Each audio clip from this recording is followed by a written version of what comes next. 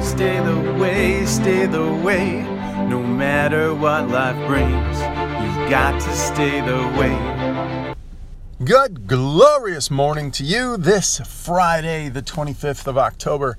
It is a gorgeous frosty morning here in Minnesota, and I want to just praise the Lord and bless the Lord with a little application from Proverbs chapter 25 today. You see, matching up the day of the month with the chapter in Proverbs is the goal.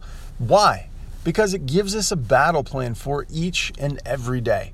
That way I have the wisdom of God to go through the trials and tribulations of the day and know with great confidence that the answer is already provided. Like, the challenges will come, but the answers have already been given because Jesus has already won. You see, he loves us. He lived and died for us, for all of us. Now, you might not accept that, and that's your choice. He'll never touch your free will. But that free will choice to say, Jesus, I need you. I need you with all that I am. What a glorious thing. And so that's my purpose and goal. My name is Jonathan, and I would be blessed if you'd join me in prayer, which is just talking to God, and then I'll give you my verse for the day. So Heavenly Father, thank you for your word. Thank you for the glorious truth that it brings, that we can come in confusion humbly, saying, God, I need your help. I need direction for the day. And you know, your word always fulfills. It's always hopeful. It's always promising. And I thank you so much for that. And I'd ask for your grace on our day. Amen. Verse 17 of chapter 25, withdraw thy foot from thy neighbor's house, lest he be weary of thee, and so hate thee. If you've ever heard that word or that phrase of, hey, don't overstay your welcome.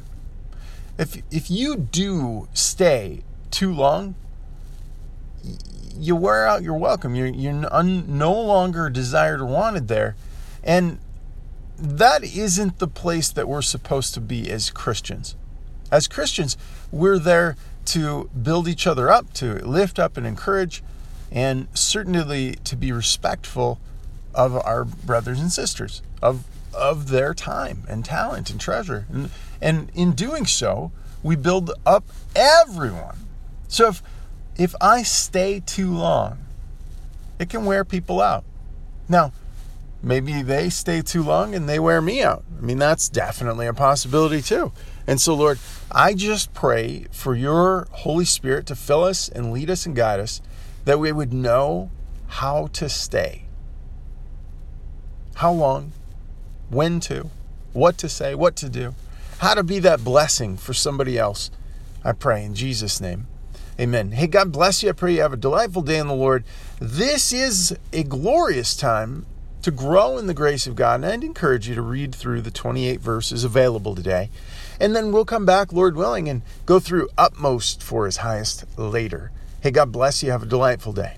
You've got to stay the way.